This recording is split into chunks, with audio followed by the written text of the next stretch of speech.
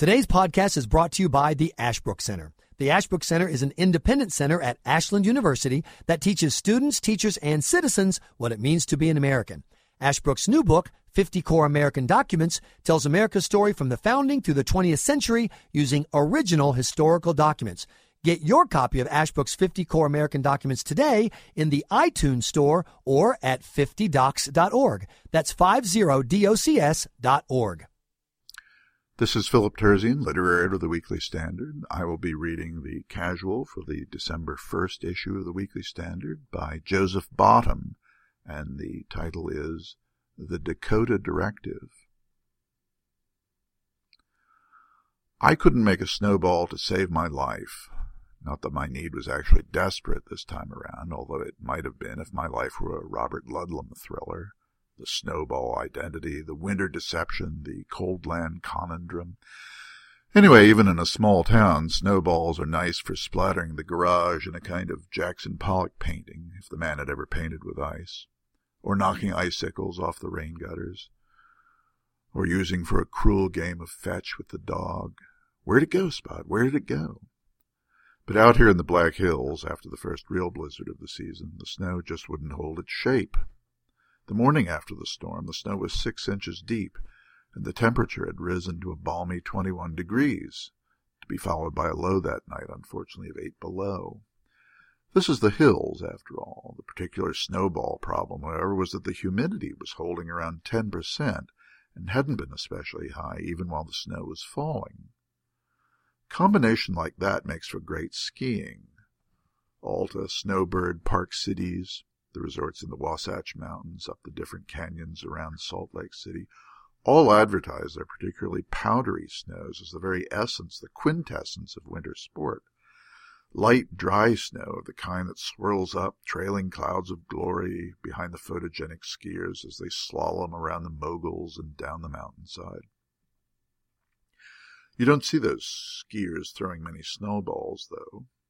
Kids from Buffalo to Albany could fight off a bear with snowballs made from the wet, heavy stuff that falls in upstate New York.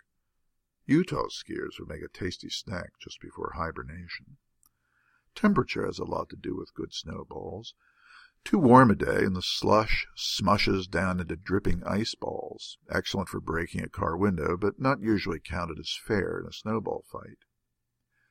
Too cold a day, though, and the snow won't pack down at all. No snowball fights at the North Pole. The physics just won't allow it, whatever the maudlin elf in the Bermuda shorts told you after a couple of drinks at that dive bar in Orlando, homesick for the workshop. Despite many websites that, who would have thunk it, convey misinformation on the topic, the heat from your hands is not what makes the snow melt and cohere. If it were, every snowball would have a hard outer crust holding a loose interior.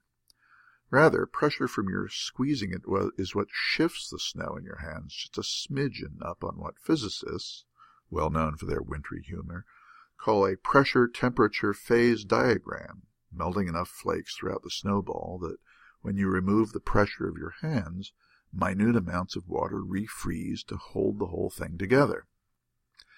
Anyway, our snow here in the Black Hills is more like the Utah stuff. Thin, dry flakes with less water in a flake than the rich snows elsewhere, and in a cloudy day, no sun to raise the temperature of even the surface snow, and I couldn't make a snowball to save my life.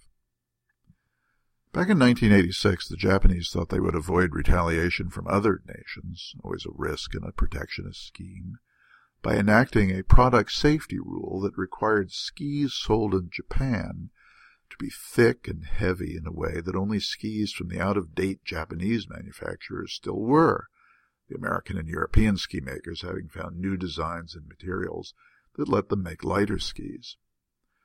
Caught in a wave of negative publicity, the Japanese government defended itself on the grounds that Japanese snow was, quote, different from snow in other countries, unquote. In the predictable international mockery that followed, Japan eliminated the product safety rule the next year, with the Japanese ski regulation enduring as a standard case study in business school textbooks. The funny thing is that the Japanese were wrong about their skis. The whole thing was a sneaky ploy by the ski makers that the government didn't even know about until called on to defend it. But the Japanese were right about the snow, or potentially right anyway. I don't actually know what the local snow is like. Maybe the Japanese are lucky the country doesn't have any grizzlies, or maybe it's great snowball stuff.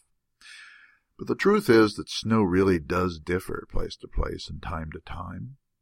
Call it the snowball identity, the winter deception, the cold land conundrum.